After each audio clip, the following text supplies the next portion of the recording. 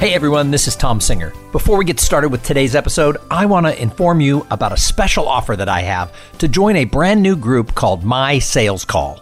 If you work for a small business or if you're a solopreneur, having some people to talk about ideas and best practices and to have a focus and accountability around sales is so important. It's so easy to get caught up in the busy work that we don't do what we need to do to drive the sales in our business. So I have started a weekly call where people can get together and share ideas around sales and then make a commitment to the group of what they're going to accomplish for the next week.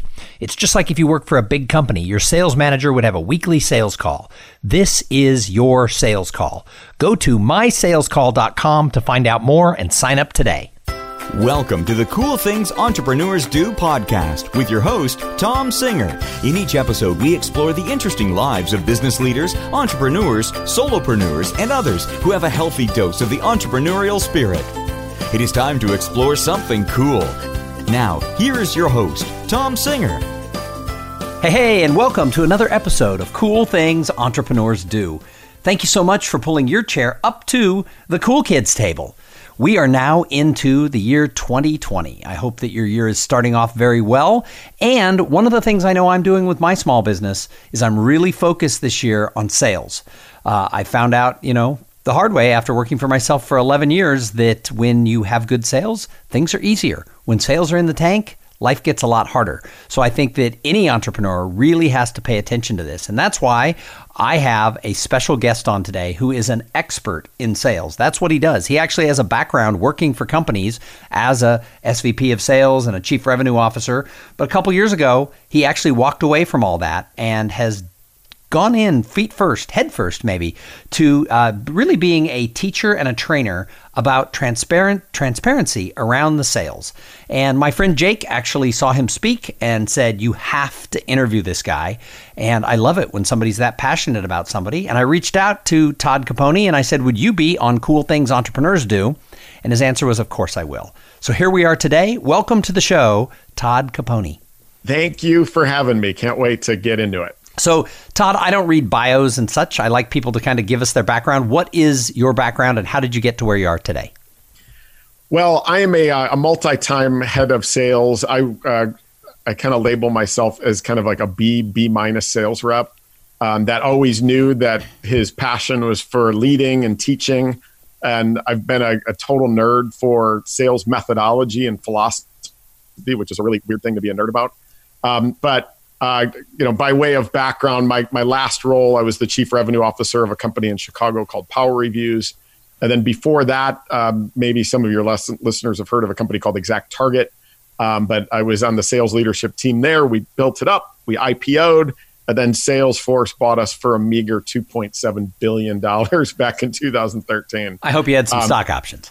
Yes. I had a little. I was not that high of leadership, but enough to make it a valuable exit. So, and then, a couple of years ago, I got this idea for the book and I felt like it had to be written. And, I thought there was a 50-50 chance that it would suck because I'd never written a book before and it's been on fire and it's become a full-time business for me. And I don't foresee myself going back into the corporate world anytime soon. So what is the name of the book? Let's make sure everybody is quite aware. Yeah, if anybody's able to see this, it's called The Transparency Sale. And it literally, if you can see, it's got a transparent cover. Oh, so very clever. My designer did an amazing job with that. And it was via Idea Press Publishing. And I'd be happy to tell you the concept because it's a bit counterintuitive if you'd like to hear that. Yeah, of course. What is The Transparency Sale? Tell us. Yeah, so here's the story. I was chief revenue officer of Power Reviews, and what you might be able to tell from its name, Power Reviews helps retailers and brands collect and display ratings and reviews on their website. So you're on crocs.com and you're looking at a pair of shoes, you look at the reviews underneath, and that was Power Reviews that was helping the collect and display part. So here's what happened. So I had a team of about 60 people at the time, and we did a research study with Northwestern University.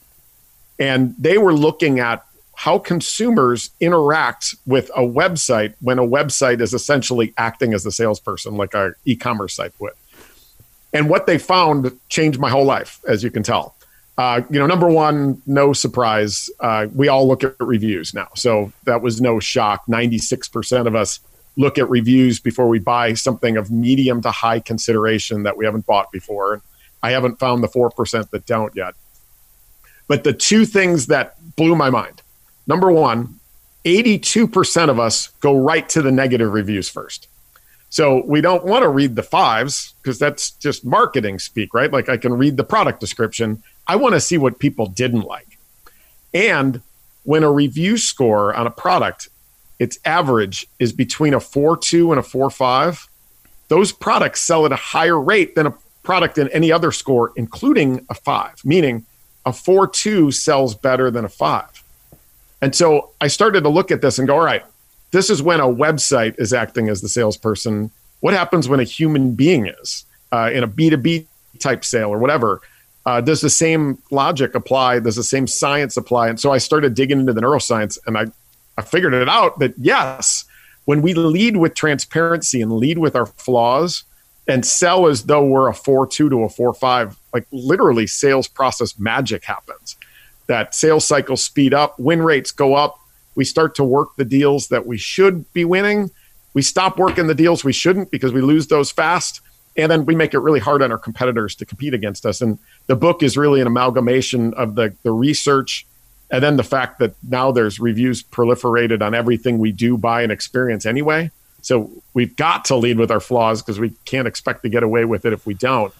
And then makes practical applications to how we position, prospect, present, negotiate, and even serve our customers long term. And that's essentially what the book is all about. And it seems to be doing really, really well. So that's really fascinating to me because in I make my living, as now part of what you do as well, is I make my living as a speaker, right? So I go to conferences and I speak. And it's so interesting how many of our peers only talk about like how kick-ass they are on stage. And nobody ever talks about that time when they went where it just, the audience didn't gel. And I always joke with people who say, oh, I've never bombed. I always say, that's so interesting. You're either lying or it's coming. Because, I don't think you can put yourself out there in any type of public thing, whether you're a product or a service, and be everything to all people. So I think you're onto something that's really quite interesting. And a year and a half ago, I took up stand-up comedy. I was 51 years old. I'd always wanted to do it when I was a kid. I started doing open mic nights. I've now been invited into several shows as a sort of what they call a featured comic or whatever. I'm not great by any means. I'm certainly Jerry Seinfeld is not worried about job security because I did this. But if you really look at comedy as a mirror for the business world, comics bomb all the time. Jerry Seinfeld bombs. They go to these open mic nights, they try new material, and the audience is like, really? And that is how they get good, is they admit, they know that that's part of the process. Not being perfect is part of the process, and it's how you get to the point that you're going to be fabulous. So does that sort of line up with what you're teaching? Absolutely. As a matter of fact, it's the deals that we screw up, the companies that we screw up, the times that we bomb, that are the things that we need to kind of cultivate to figure out what our messaging should be. And this is what I mean by that. Like when you talked about the example of being a speaker, what I know is that I do best when I'm talking about transparency and as it relates to prospecting, presenting, positioning, those types of things. I sometimes have customers that come to me and say, hey, we need a prospecting class. All right, I've got like 3 recommendations for you. Like, that's not me. A part of the whole idea of transparency is knowing what you're good at and knowing what you're not. And so when you bomb, trying to understand, all right, here's the circumstances by which I've just bombed or screwed up.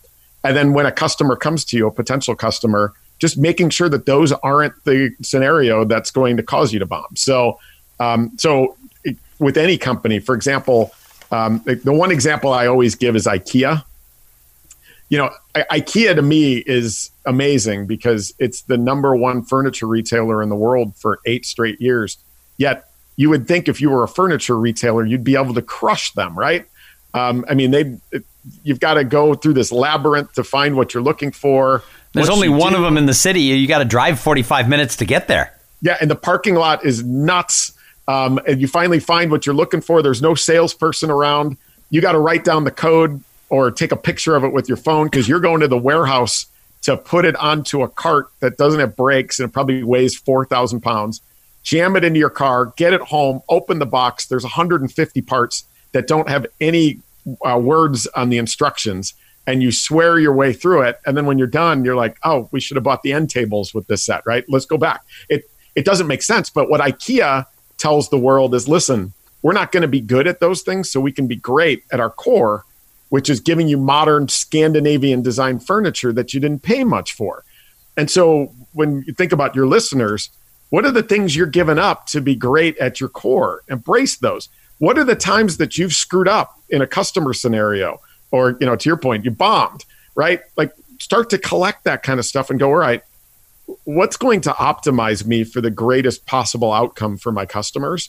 And that's my focus. And let's find as many of those instead of trying to be all things to all people. IKEA does it great. Southwest Airlines does it great. There's a number of organizations that have embraced this idea that, hey, we're not going to be everything. We're going to be really good at one thing.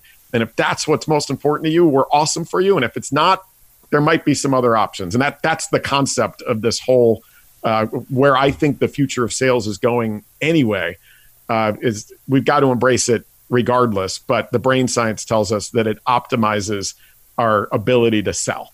So let's give some tips to the listeners. So let's use a business like mine or yours as an example. I'm a solopreneur. I've got just me. I've been working for myself for 11 years, and I need to grow my sales in 2020. What should I be doing? Well, I think the first thing to think about, and it's something that I have a part-time job, and my part-time job is I actually am the managing director of an incubator, a tech incubator in Chicago, focused on early stage tech companies. And which one? It's called Venture Scale. Okay. Yeah, and it's focused on early stage tech companies, and the focus is solely on revenue and sales. Giving them the foundation to be able to build that out. The thing that's funny though is so many of these entrepreneurs think, you know what, I'm really good at delivering product or good at what I do. I got to start selling. They think that they've got to put on a plaid jacket and some gold chains and like show a little chest hair and become this cheesy sales guy. But, as it turns out, authenticity sells better than perfection anyway. And so I think that's the first thing that all of your listeners should come to grips with is just be you. Being you is something that we all sense and that we all know. And as buyers, just think about who we like to deal with. And when somebody gives us a clear picture, remember that 82% stat from earlier when, hey, here's the things that maybe you're not going to like. And if you're cool with those, here's the things that we're great at. I think that allows all of you to be your authentic self, but you'll find that the results on the back end are magic. So start to figure that out. I think that's step one. Figure out what you're not great at, what environments you're not great at, and embrace those as part of your positioning. So, all right. So I embrace what I'm great at and what I'm not so great at. So now I'm going to focus obviously on the ones I'm great at because I don't want to sell to the people where I might come in less than a 4.2. So, what do I need to do next? Well, I think there's a lot of things. There's one of the things that's so interesting about what I've dug into here is the brain science. There's a treasure trove of neuroscience around the way that we make decisions that has yet to make it into the sales or business world. I think the sales and business world is about 7 years behind all of this content. And so I think that getting a basic understanding of those pieces will just help you in everything you do.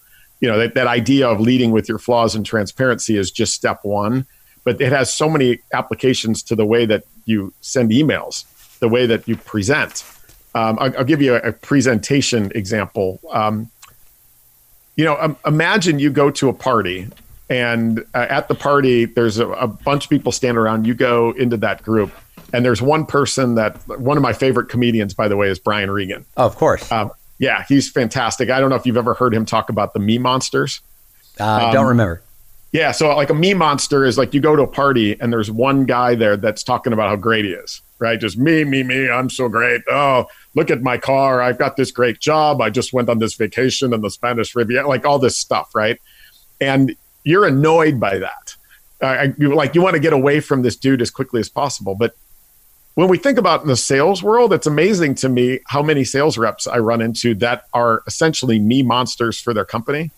And they they get on the phone with a prospect and they're just like, this is why I'm great. I'm so great. Like you think about your speaking or my speaking, just like, oh, I just did a project for Salesforce and LinkedIn and aren't I awesome? And the customer is like subconsciously like, dude, like take it easy. All right, I got it. You're great. That resistance to influence is a big barrier in our brain that filters every word that comes through when we start like that. And so most of our presentations are, this is why we're awesome. And did I mention how awesome we are? This is going to sound like crazy advice, but look at reality makeover TV shows and see how they choreograph the way that they do their shows. And if you can take those elements and put it into your selling pursuits, I think you'd be surprised at the results. And I'll give you kind of the Cliff Notes version of what that means. Like reality makeover TV show, like right now, I love Queer Eye. Sure. Yeah, Queer Eye is a fantastic one. They're actually filming their next season in Austin. They're going to be here for the next 4 months. So everyone in Austin's trying to have their Queer Eye sighting. Oh, wow. Yeah, there you go. So let's talk about Queer Eye for a second. Imagine if at the beginning of every episode, it was the Fab Five, who are these 5 guys who have expertise in one of 5 different categories, and they go kind of take a disheveled mess and turn them around in the series of a week, but it's one episode, right? Imagine if the beginning of every episode was the 5 guys talking about how awesome they are. Like, dude, stop watching. In every case, there's a participant that has raised their hand and said, hey, I could use some help. So they've self-identified they've got a problem or two, just like our customers, right? Our customers wouldn't be talking. It's not like we're barging into conference rooms going, hey, you're a mess, right? So they take this one person that's raised their hand. Very quickly, they disarm the person by being themselves, being their authentic self. And then they immediately go into an education around, hey, I know you realize that you've got an issue or two. Here's a couple of things that you didn't realize you're doing wrong. Right. So they educate them around opening their eyes to this idea that their status quo, while it's not good, it's really unsustainable too. And they go immediately into that.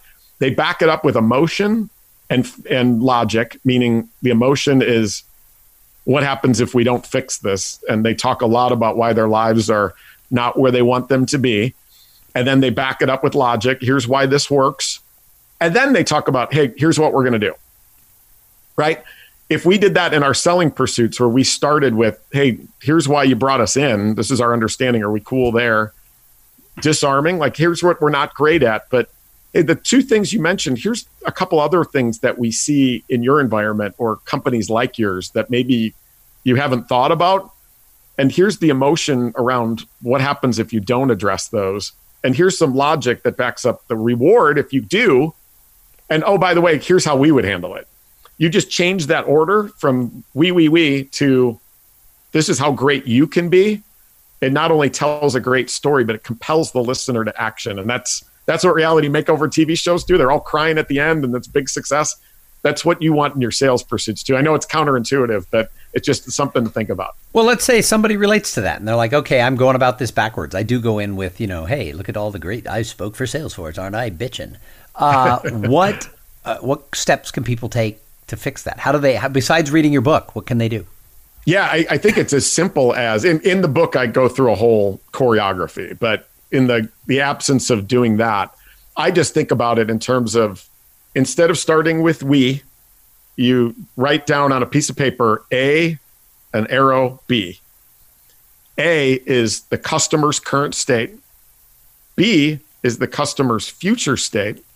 And in the middle is why A is no longer sustainable. If you just write that on a piece of paper and go, all right, how do I tell my story, but fit it into this, where you start with A, the customer's current state, why that's no longer sustainable, and then lead to your, what you would do and what the future state could potentially look like.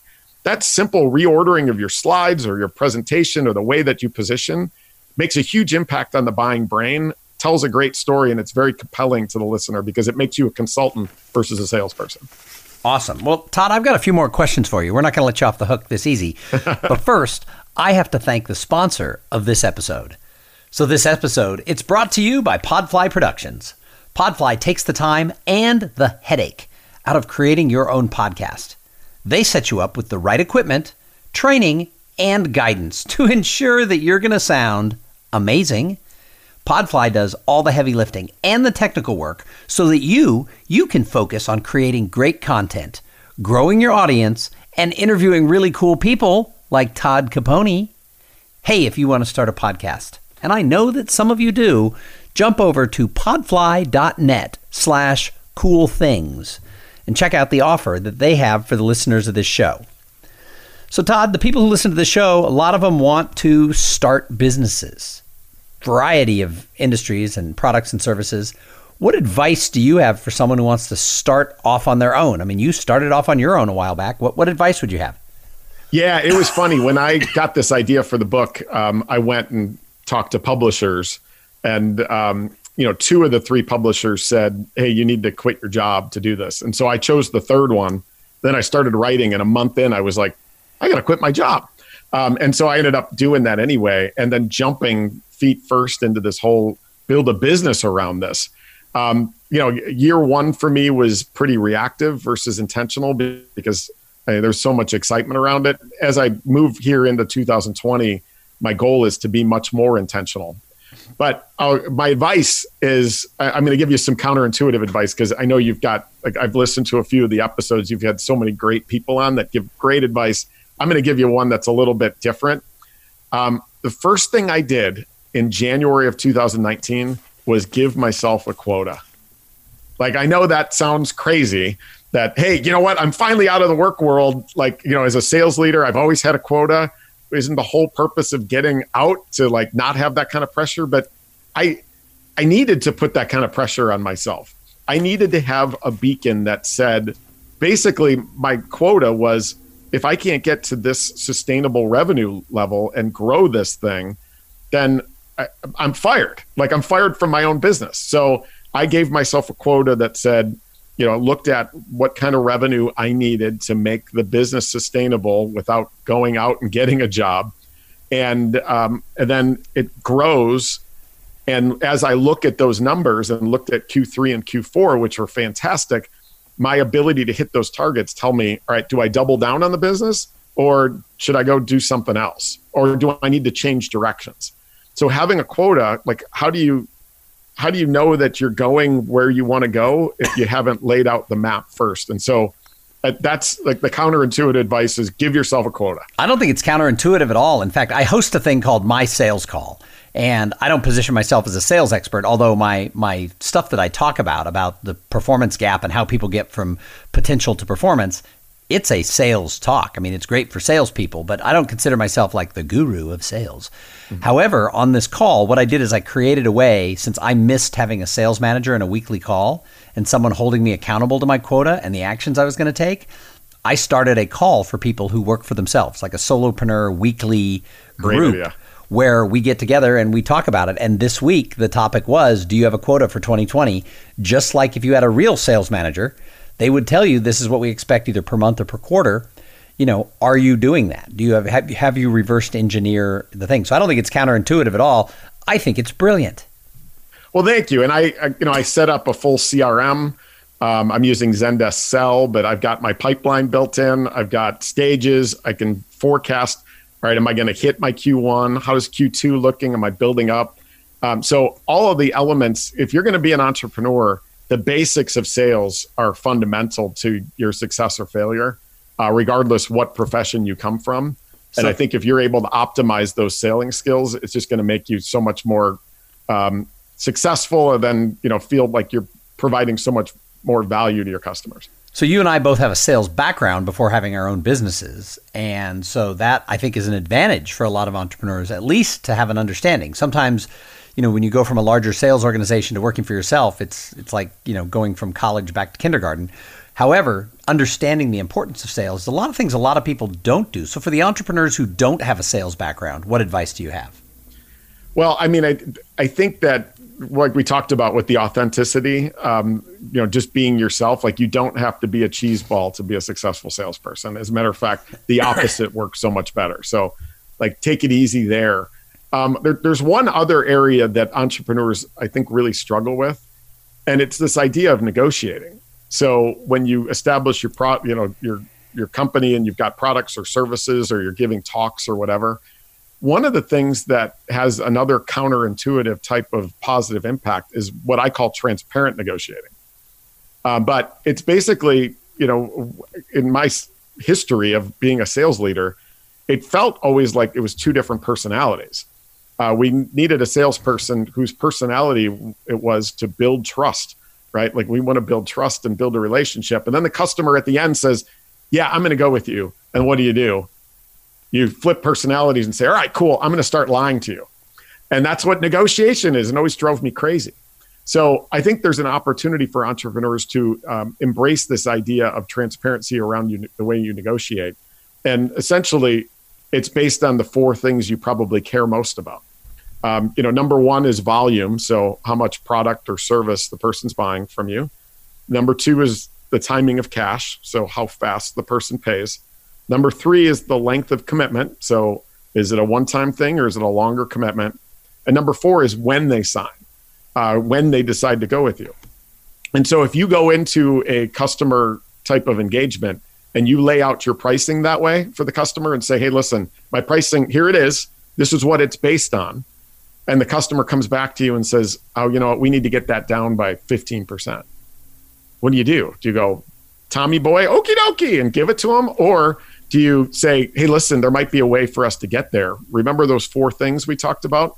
Well, the percentage, we can get it down by committing to more, paying faster, committing longer, or help me forecast my business. There's value in my ability to forecast my business, and I'll pay you in the form of a discount for those four things. When you do that, the customer then starts to negotiate their own deals, which is amazing. It's fully transparent, so you're building trust up through the goal line. Your deals become more predictable, especially if you're using that fourth lever around the timing of the deal. And it gets you out of this business of feeling like you've got to be some kind of crazy hostage negotiator to be able to get the deals you want. Like, it's amazing that when you just have a structure and a framework for your pricing, how much you're able to hold to it much more effectively, and customers don't even question it. So that's another tip that I hope helps everybody who's listening. No, I think that's really good. One of the things I've done with a couple of clients in trying to be transparent and everything else is when we kind of get to this little impasse, like you just think, is I often ask them, like, I'll have a number in my head that, yeah, I could do it for that. And I'll ask them, well, what do you think is fair? And it's awesome how often they come up with a higher number than I thought was fair. So it's like, it's like I often ask them, well, okay, you can't do what we talked about. Maybe if we back this out and that out, then we could, find a way to play. But if we did that, what do you think's a fair price? And I'm surprised how often that they come back with a price that's higher than I was willing to do. So it's like, let them, if they think it's fair, it's fair. And if it's more than I'm willing to do, that's a win-win. There you go. Yep. That's amazing. So I ask everyone who comes on the show this question because this is what I speak about. And I talk to people about, a lot of people have potential and they don't get anywhere. So potential unto itself isn't really worth anything if you're not taking the right actions. And so what we discover is we have this performance gap. People have potential, they're not getting the results. How come you think some people are able to get farther across this gap and other people just fall into the abyss between potential and performance? Well, it depends on the circumstance. One of the things that I'm researching right now is the science behind motivation. There's so much there too, and we could unpack that probably another episode. Yeah, maybe we'll have you back on the show and we'll talk about the science behind it. That's good. There you go. Exactly. I think it's fascinating how we think about motivation. There's a neuroscientist named Dr. David Rock, and so I stole this. Total full credit to him. But he looks at the 5 things that drive engagement in individuals. And engagement is what really correlates to whether or not somebody has that thirst for learning to really grow in their professions and wake up every morning really wanting to do something. His model is called the SCARF model. But SCARF stands for, the S is status, meaning we do things because we want status. We want validation, recognition. We want to get good feedback for the things that we do. The C is certainty.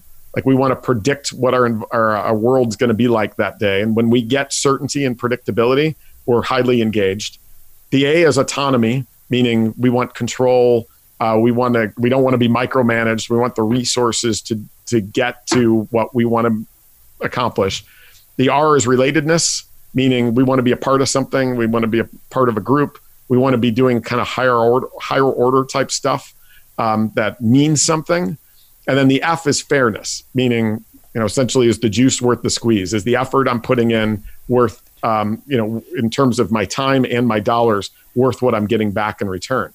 If we as leaders, as entrepreneurs, are able to optimize for those 5, you'll find that the people that are around you are going to much more likely succeed, because they're going to be waking up every day excited to be doing what they're doing. And so for me, when I think in my past, when are the times where I've really accomplished what I think I should be able to, and even more, it's when you've got balance on those 5 things. And so it's not just about, hey, I'm the cool boss and I pay you a lot. There's more that goes into it. And if we can just think about those things in optimized form, I think you're going to find that people succeed more often underneath you. Awesome. Hey, I like to ask people before I let them go from the show who they admire in the world of entrepreneurship, because I think, Todd, we could talk about you and all the cool things you're doing in the world of sales and the transparency sale all day long. But good entrepreneurs, they're observers. And I get answers everywhere from my corner dry cleaner to Elon Musk and everything in between. So when you look out there at the world of entrepreneurship, who does Todd Caponi say, wow, that's the person, he or she are doing the cool stuff?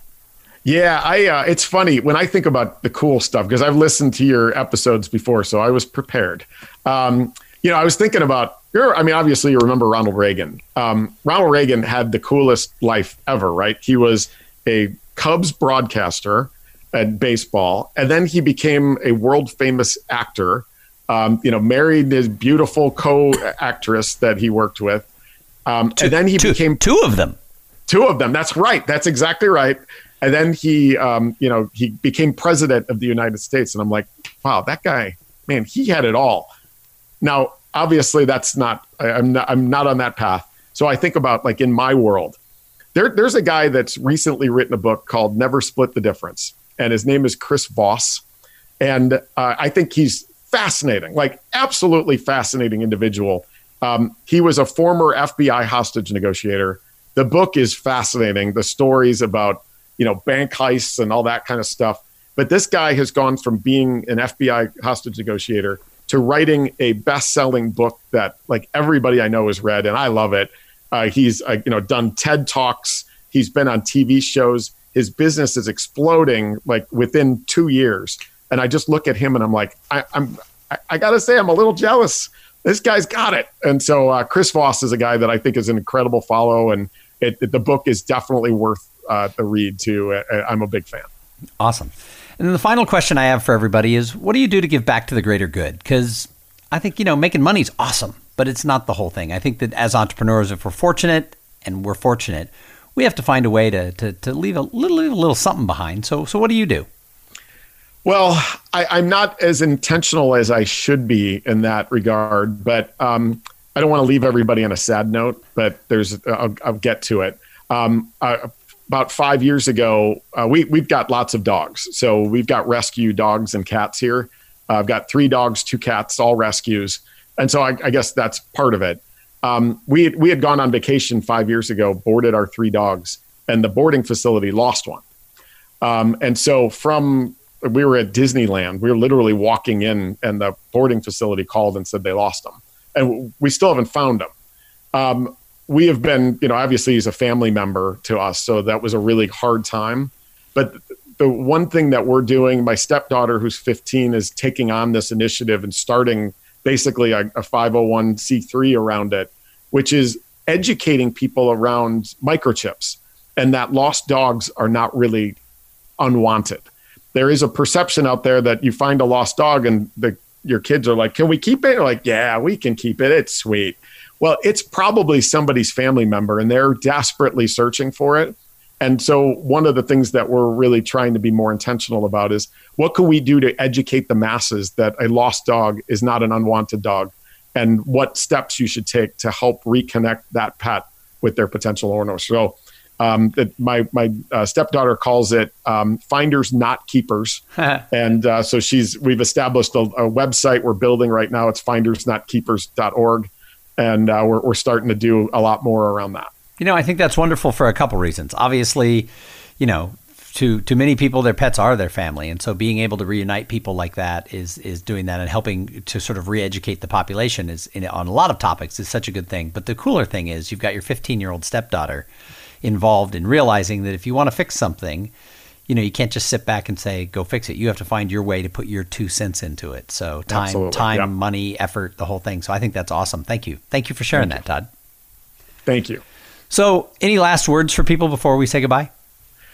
I'll just leave everybody with the mantra that I think matters for not only the current state, but the future state of sales. And it's this idea that transparency sells better than perfection. And so I'll leave you with a word that was coined by supermodel Tyra Banks, which I know sounds crazy, but Tyra the great philosopher, Tyra Banks, who coined the term flossom.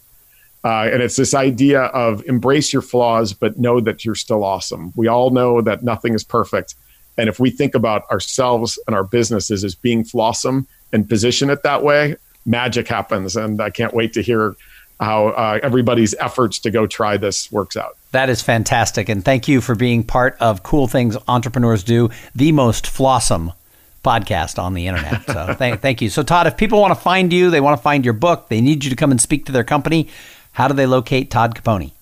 Yeah, I'm all over spreading my nonsense on LinkedIn. So I encourage you to follow or connect with me there. The website is transparencysale.com. It's also toddcapone.com if you forget.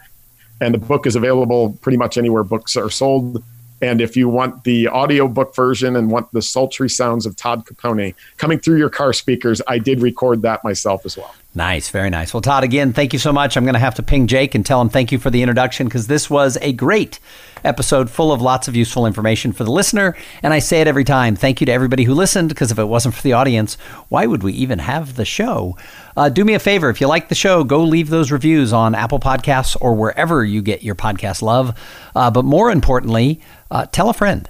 When I meet people who say they like the show, I always ask them, how did you hear about it? And almost every time someone says, my sister listens, my brother, my mom, my neighbor, somebody said this was a good listen for my commute or when I go running or whatever it is I do. So if you like the podcast, tell a friend, because that's how we grow. Hey, we're going to be back in a couple of days with an interview with somebody just as cool as Todd Capone. And you're thinking, Tom, that is impossible. How will you find somebody as cool as Todd Capone? But we do it every single time, twice a week. So tune in and check out what we got going forward. But in the meantime, go out there, be authentic, be transparent, be, what was it? Flossom. Flossom. I was going to say flawtastic. That's my word. I just coined that one. Be flossom. But while you're out there, keep trying new things. You're not going to be awesome at everything, but you're not going to know where you're going to excel unless you try it. And while you're doing that, have a great day. Thank you for being part of the Cool Things Entrepreneurs Do podcast. Without your participation and listening to these conversations, there is no show. Connect with Tom at tomsinger.com and follow him on Twitter at @TomSinger.